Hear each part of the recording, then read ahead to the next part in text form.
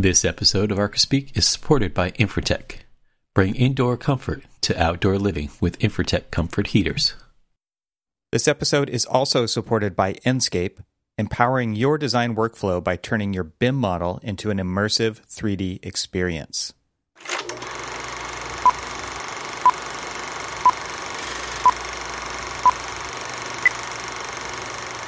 I went into the office probably about a week or so ago. We're actually getting to the point where I think, well, depending on what this new variant does, we have talked about we'll be going back to the office 50-50 starting beginning of January.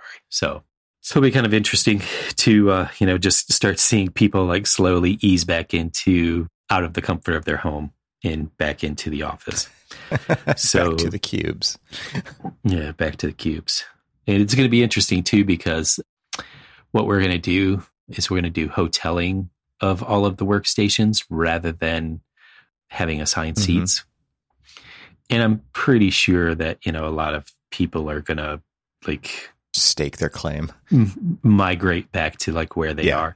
And I can almost guarantee that nobody is going to want to sit in my seat for the simple fact that I literally sit in the darkest part of the office. You're like the hermit station. Yeah. I mean, when I first started working there, I was working and I had windows, or at least I was in proximity of windows where I was getting natural light and could at least see the water.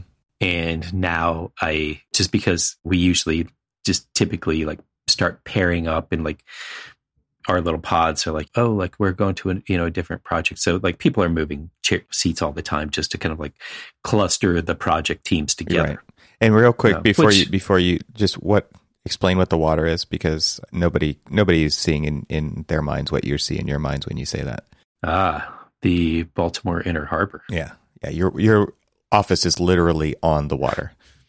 Literally on the water, as in one of our walls of our office is a seawall. Yeah. I just wanted to put that visual out there because when you say, I couldn't see the water, nobody knows what that means. You mean when it rains? Yes, when it rains, which you don't even know what that concept is. I don't. Yeah, you're right.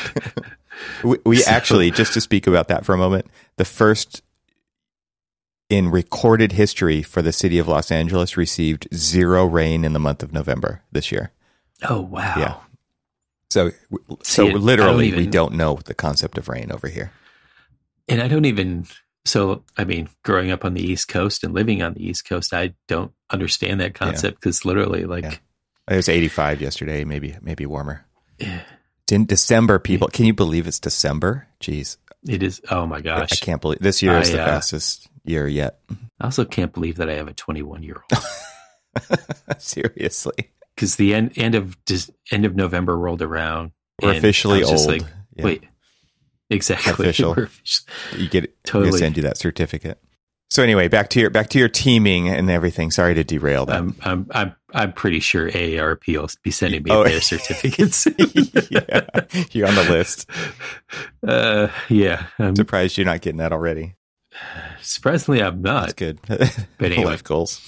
So back to the whole teaming thing. So here we are getting ready to go back to the office, but I've been going kind of back and forth into the office, and people have seen that I'm in the office. And so more recently, there'll be little gifts sitting on my desk.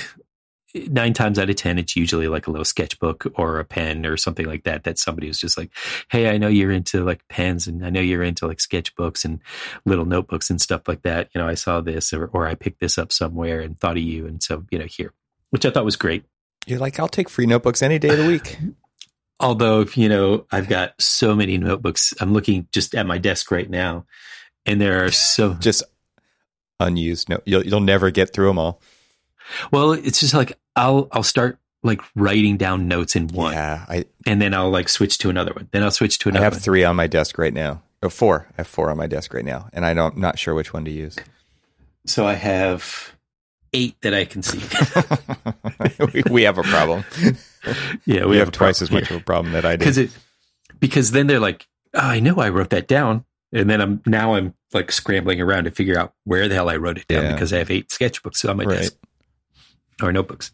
So anyway, the more recent one that was sitting on my desk was just a little lined notebook that came from this notebook company. It was just kind of like a teaser notebook, but this one notebook company that I discovered out of Baltimore called Write, aptly enough, which is awesome. I'll put a link in the show note because go support them. I mean, they're awesome. I mean, they're totally like this, not a sponsor, but they're totally awesome. But a friend of mine went and I talked them up. I was just like, oh, I mean, we're both lefties. Lefties are always looking for like the company that like supports our plight in like spiral binding.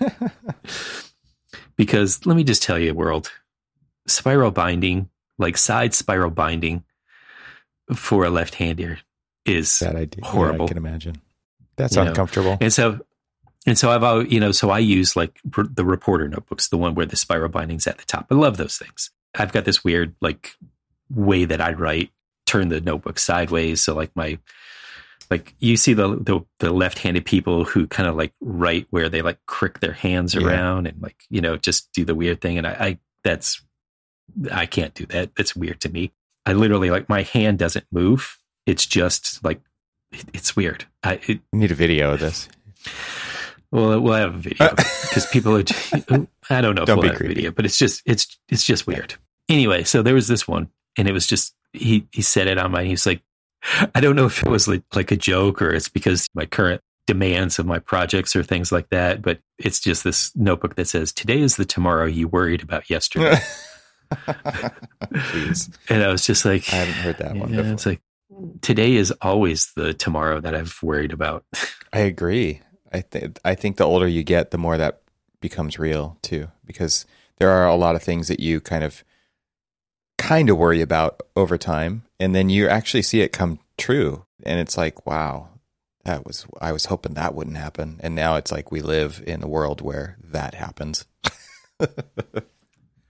And I will say that, funny enough, so just coming off of doing a pretty big deadline push, that as we record, documents are being uploaded to the client's server and everything else, so that when they come in at the start of their work week, all of the documents that were part of the submission will be sitting there waiting for them in their inbox. And so literally today, it was that tomorrow that I was worrying about.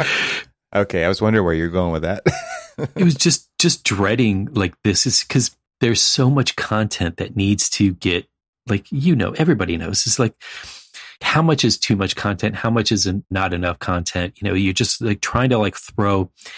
The thing is, like, we spent the last few days just kind of like culling down some of the information. It's just like, okay, this is a 50% schematic design.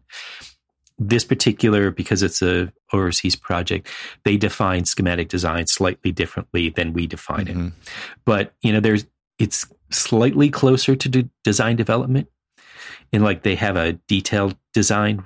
Their DD sets are called detailed design. And that's more in tune with our CDs. So they're pushing you harder, and you don't really know where those lines are because it's not the way you've always done it, right? So you just throw more crap at it. So I'll break it down. So we won the competition. So there was some documentation that was like the competition. Well, that is like that competition stage is very similar to what we would do in like a concept stage. Sure. So then we have concept stage. Well, that is closer. That's more closer to schematic design than it is concept. I was going to say, like, every one of their phases is one phase earlier in ours. Let's say it's like 75% of like, we still want you to do concept in concept stage, but we approved this competition design. That's the concept we want. And you're just like, and you think about it, and you think about the fallacy of that is because no more exploration. Exactly. It literally is. It starts locking you into things that you just weren't. I just threw something in there to fluff up the presentation. or it's an idea, but you have to vet it, and there's no vetting allowed.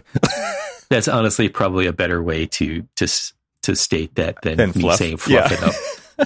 Because it isn't fluff. You aren't just throwing stuff in there. You are like trying to put valuable information into it to like prove or justify or give kind of like a basis of design of your thoughts. Yeah. But that's what they are, is they're just thoughts that really need to kind of like be flushed out further through different stages. And so anyway, so there's that interesting like alignment that everything has to, because, you know, we have a list of deliverables that we have to achieve at the end of every stage, right, or at milestones throughout the stage. And you look at them and you're like, why would we ever do this in schematic design? This is just like, this is too far advanced for this. And well, because they're expecting it to be more advanced than where it is. And it's just like, eh. But then it almost gives you, it spends, like we spend a lot of time in a board of work, a lot, like where we will like develop a lot of ideas only for them to basically be for naught. Sure. Which is which is a little bit more painful, because what they're looking for is they're looking for documentation levels that are higher than like a hand sketch type thing for like a schematic design or a concept design. You know, they want to see photoreal like renderings way too early that commits you to things that you don't really feel like are fully fleshed out. I think you talked about this before too, where it's like, don't show anything that is not absolutely going to work. Right. That's not what the normal architectural process is like. Yeah. So, you know, I was flipping through the presentation, and, you know, we were showing a concept for adding more light into our basement level natatorium. You know, because one side we kind of carved out and had like this plaza going down to the west side of it. And so, like, you know, we had some windows that we could get there, but, you know, it still felt pretty cavernous, pretty dark. And they're like, well, you know, can we start exploring other opportunities for getting light into this thing? And we're like, it's in the basement. How? And just so people know what an natatorium is, it's an indoor swimming pool, right? An indoor swimming pool, yeah. So we were exploring this, and so I'm looking at it and I'm like, okay, this gets the concept of like the imagery that we were shown is like, this gets the concept of that. But what's worse is like, we have no structure. Like, we're not showing any structure. Well, yeah. In this particular. You should put some columns down right through the pool though. That'd be nice. I hate to say it, if the structural engineer is trying to. You're like, people aren't swimming under a dock here. This is like competition level swimming pool. One of the other things that comes up in a natatorium, though, is glare all the time, right? So you've got to be really careful how you bring light into a natatorium. Well, the good thing is that, you know, in essence, this is essentially borrowed light. Yeah.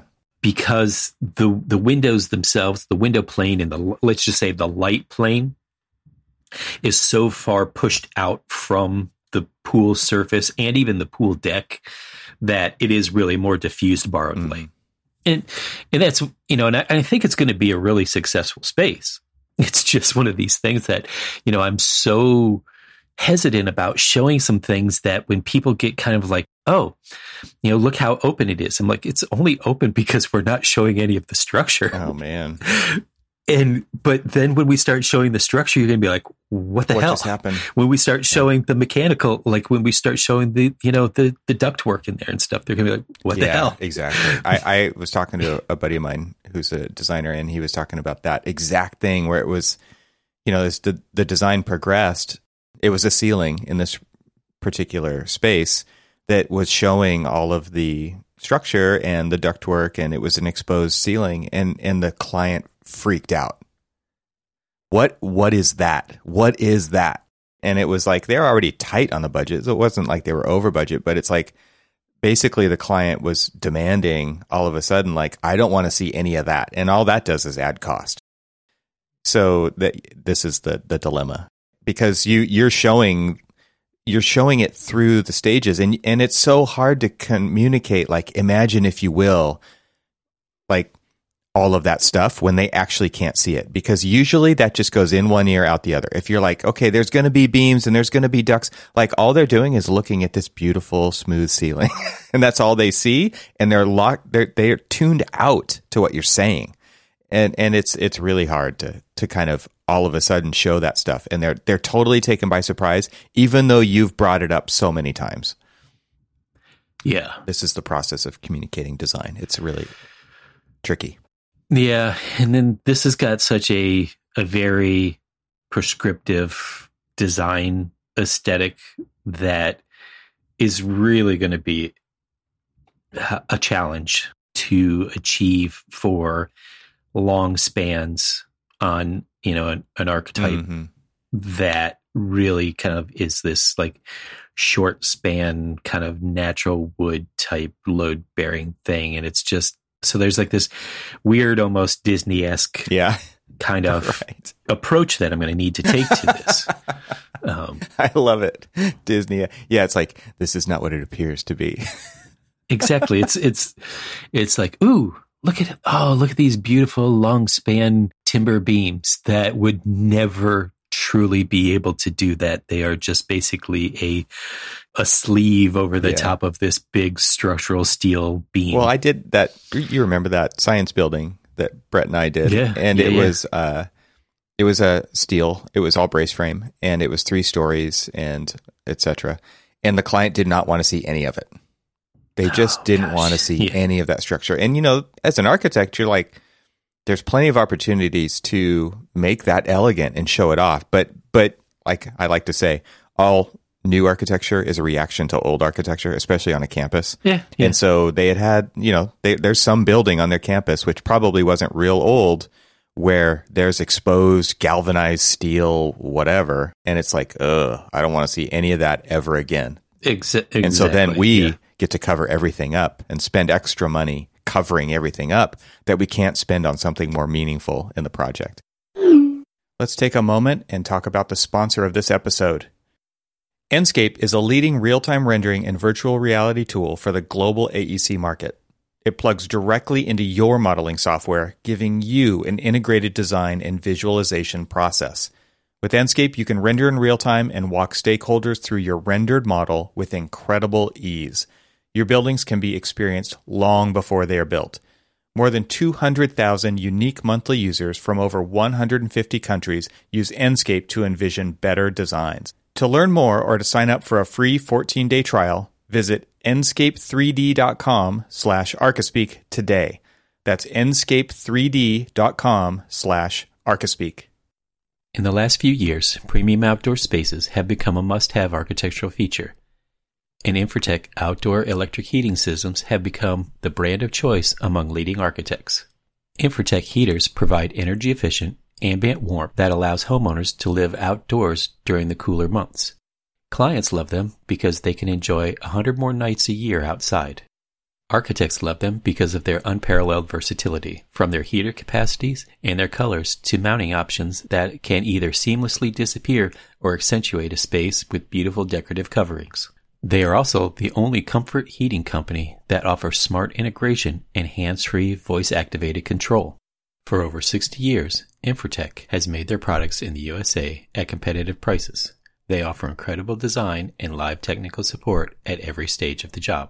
Infratech is specified at the world's most prestigious properties. Learn why and sign up for a free consultation at infratech-usa.com/podcast. I, for one, appreciate the design options you get with Infratech because as the cooler months approach the Mid-Atlantic region, we're looking to extend those outdoor days, and Infratech heaters provide comfort without being large and in your face. So I spent a long time on one of my projects convincing the client that what they've seen and done in the past for this exposed structural elements is not the same thing that what I am pitching to them. And they just recently had like a newer building that was built like maybe a couple of years prior to our building that was being designed, that they had exposed, structural steel, and they had to do intumescent painting on it. And for whatever reason, for whatever like choice that was made, value engineering or whatever, they used like probably like the lowest, cheapest cost intumescent coating. And it literally looked like all of their exposed steel didn't look like exposed steel. It looked like a stick of chunky peanut butter. Totally. How about if we paint it silver? Will that help? It's like, no. Yeah. And so I, we wrote this pretty tight spec of exactly what they were supposed to look like. And when we came out to review it for the first time, now we got a mock-up. Mock-up was great. Mock-up was exactly what we were expecting to see and all of this other stuff. Well, and then we come out, we actually see the actual application. Different team probably did that one. And so this is like these double columns with some like splice plates together. And then there's these like little brackets that are kind of like, the whole thing is like creating this, this was at, Duke University. And so they've got a Gothic, architecture to it. And this was a modern interpretation of a Gothic space, Gothic columns and all that other stuff. But I wanted to like do it out of exposed structural steel. And I should say it properly, architecturally exposed structural steel. Section blah, blah, blah, blah, blah of the specification. Anyway, and so I designed this like really cool, like arched, like bracketing and all of this other stuff. And I think it looks great on paper. Well, no. Oh, the real thing? When it was the raw steel out there, it looked really cool. And everybody was coming by. It was just like, the client liked it. Everybody liked it. It was just this really nice thing. They put the frosting on. Then they came in and buttered it. They did not do what their mock-up was. And I was just like I was beside myself. The client was beside themselves. I mean, the contractor was just like, well, this is, this may not be what was in the mock-up, but this is what we can achieve. You're like, you could do it again. And so at the end of the day, I ended up telling them, it was just like, I was like, I can guarantee you that find an auto body man and talk to them, bring them out here, talk to them about how that they could achieve the finish that they're doing. Because essentially it's, in a way, that type of like intumescent coating is Bondo. Bondo. It's a Bondo artist job. So when, you like goop crap on bolts and you paint over them and all that other stuff, how horrible that looks. And I'm like, the bolts were as much of the aesthetic design as everything else. And these just look tragically horrible. It's like you go in the wheel well of your car and you're like, you see the bolts that are coated in underbody coating. Like that's what we're talking about right here. That is exactly what I'm talking about. But that's not what it was designed to see. Right. So if you like open up the top of your car and you look down at the bolts that are holding your fenders on, and you see they're painted bolts, but they look like clean. Bolts, yeah. That's what I was going for. And so what they ended up doing is it ended up that the contractor ate quite a bit of cost, but he brought out an audio body specialist. I like how you just solved that problem for him. Like you're like, okay, I could bitch about this and complain, and they could try to do it again better, but you went into problem solving mode, man. Oh yeah, no, it took about a month for me convincing them, because what they kept doing is kept trying different solutions of the same thing. It's not getting any better. It was like, here's your mock-up, and this was what was approved, and this is what literally everybody's expecting, and you're not delivering that. And I don't see how you and what was worse is that like they were like scraping stuff down, and instead of like scraping it down and then sanding it, it just was like they would paint over the scrape marks. They would paint over this, and it was just like, you're making it worse, not better. It's like giving a 3-year-old nail polish. So back to like the comment of like the today is the tomorrow that I worry about yesterday, is like when I'm drawing some of this stuff now, and I start thinking about like, this, architecturally exposed structural steel that I know, not all of it has to be, well, I mean, if it's structural and it needs to be fireproof some way, shape, or form, and how that goes about doing it, as part of like that level of finish. I worry about that every single time, because it's not necessarily, I know that there's products out there, and I know that there's, tradesmen out there that, will be able to like get that level of finish that I want. But every time I draw these things, I'm at the point in my career now where when I draw things, I draw them with the worry of how it's going to be built in the future, when like you now are at the mercy of a tradesman who may or may not understand like the vision that you're trying to achieve, or, like understands like certain limitations of things and just won't push it any further. It's just like, that's done. Yeah, it is hard to find a craftsman, because that's what you're talking about at that level. And we do have labor issues, skilled tradesmen issues with shortages and lack of, and training, and all of these things. They are all playing together. It kind of though reminds me of like my kids, where we're going to go do something and my kid is so worried about it. I'm just thinking like when they were younger, and they're like, I had my son, he was just crying one day. He was just like, oh, it's like going to be so terrible. And I was like, why are you imagining it as the worst possible outcome? And this reminds me of it, because that's kind of what we do. We like the chances of getting a really great craftsman is going to be slim, and I'm designing this thing that requires a really great craftsman. And so you do worry about it, but at the same time, you honestly don't know what you're going to get. And so design intent to actually get it realized this is kind of a tricky thing that we start to compromise on in the design phase, because like chances are you are not going to get that person.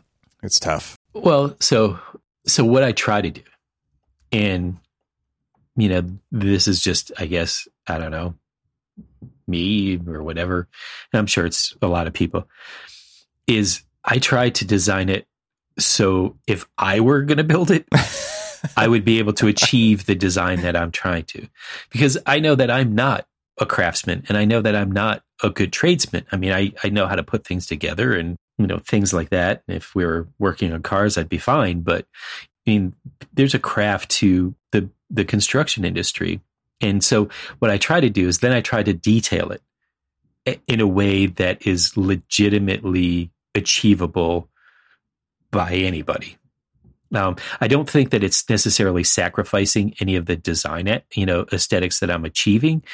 I'm literally trying to find a way that anybody could do, get me what I'm looking for. And it's hard. And then, it puts a little bit more onus on me to design things a little bit more in detail. But I mean, that's sort of, in a way, that's sort of our job. Although there are many people who are just like, that's means and methods, man. Let them figure that out. I'm like, but that's where the disconnect comes from. Sometimes if we always default to means and methods, then we're not going to be able. There's sometimes when that like really special moment that you were hoping you got, and then you left it up to means and methods, you're going to get whatever you get.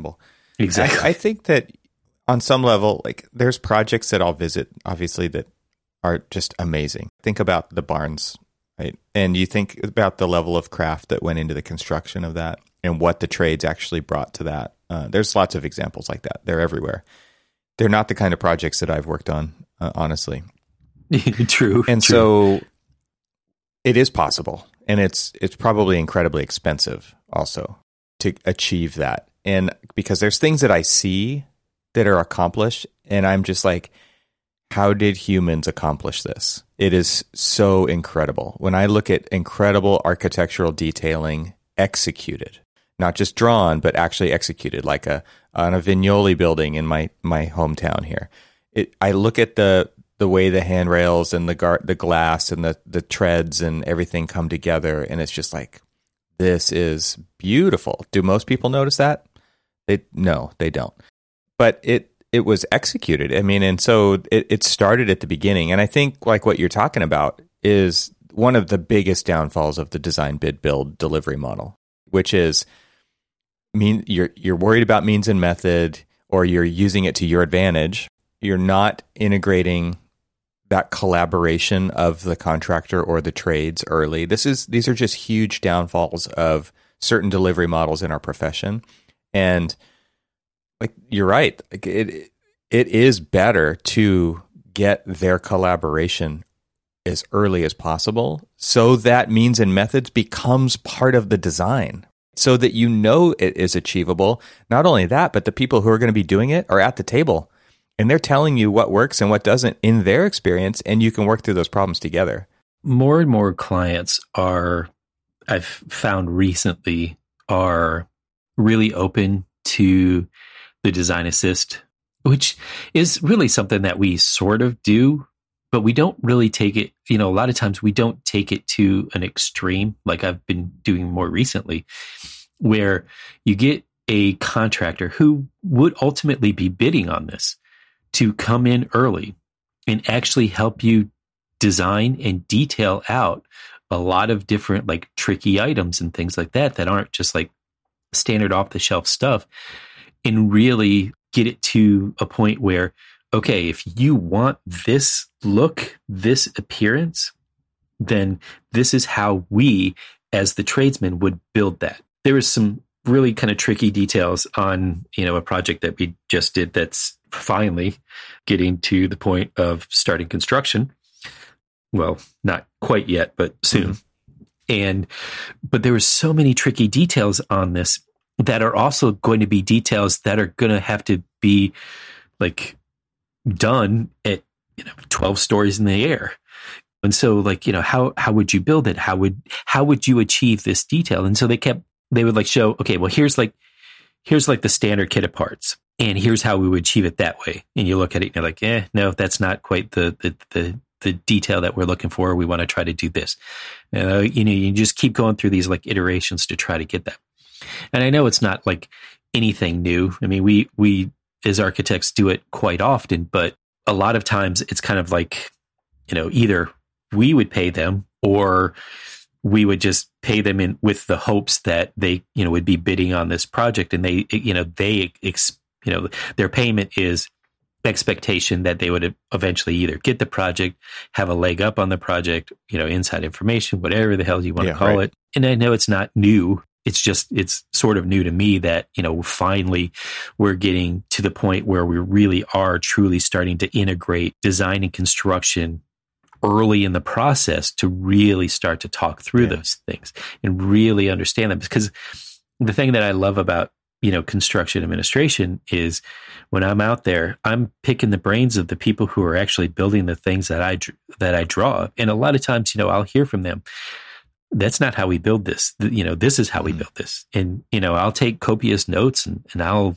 commit it to memory of like, okay, to achieve the details that I really want to do, this is really how the tradesman would be doing this. I start to like really understand like where my limits are, and then start to like look at where I can push those limits a little bit more, push them a little bit more, that isn't outside of the realm of things that they would do normally, And so I'm not adding more to the budget. I'm not making it more custom than it really needs to be, but still being able to work within like a parameter that gets me what I want to. And it does. And I feel like understanding like the means and methods does not limit my creativity. Yeah, no, it doesn't. It actually is an enabler, because it's true that the trades bring a level of experience that you could never understand. Right? Like they're actually have their hands on the things that you're drawing and putting them together, and the sequencing,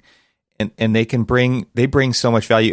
We go back to discussions we've had before about Oak Park being 13 sheets, right, to do the chapel, right? It's like it's because so much was left up to the contractor to figure out in the field the means and methods, but at the same time, the architect was there and they were working hand in hand to make sure that everybody was happy with that. And obviously, times are way different than that now. But with this early engagement, I mean, that's kind of as good as you can get, and it can't be understated how much value the skilled trades bring to the equation earlier, so that things work out better when it actually needs to happen. Mm-hmm. Yeah. Yeah. It's in a way a return to the way things were, but different. but different, because yes, technology and everything else is different, but it's a return to the way things were. In that is that there is better engagement, better cooperation, better conversation, communication with the contractor and the architect to really deliver a good, sound, well-designed, well-built building. Well, and that is a better way to deliver design intent, because design is an abstraction of the reality, and that's how the communication happens. Like all the drawings are an abstraction of the real thing. And so to actually talk through those issues before you draw them has huge value to it. And that to me is really the downfall of that delivery model. And it is good to hear that design assist is more acceptable. And obviously tons of people are doing design build for similar reasons. That's not the only reason why they're doing design build, right? They're trying to get their prices locked in early and all of these things, where it's just more of a known quantity from earlier stages. But like, these are the ways to engage and ask the right learn what the right questions are to ask. It's not like you just get the chance to ask the right questions earlier, because you could always ask the wrong question. But this is the thing that needs to be done more and more often, is that you've got to get the product manufacturers in earlier, because they know we will never know their products as well as they do. Never. And not only that, we don't want to, right? Like, we have enough to worry about. Exactly. And same with the build side. Like, if you can get the skilled trades, not just the GC, it depends on usually a GC has a specialty, and they don't do it all. And then it depends, but you want to get the skilled trades who are going to be doing the work, or potentially doing the work, get their eyes on it as early as possible, with the building product manufacturers and the engineers and the architects all at the table at the same time. This to me is a better future of the profession of architecture than what we've seen with this highly competitive CYA throw everything into the documents you possibly can that nobody's actually going to use. Like, it's just a disaster. It seems that the more the further I get in my career, the more I don't even want to say the more complex projects get, because they're not really more complex, but I just watch the sheet numbers grow and grow and grow. And it totally is that whole CYA, thing. It's just like, I'm going to document every little thing. I'm like, that's less CYA and more assuming liability that you don't want to.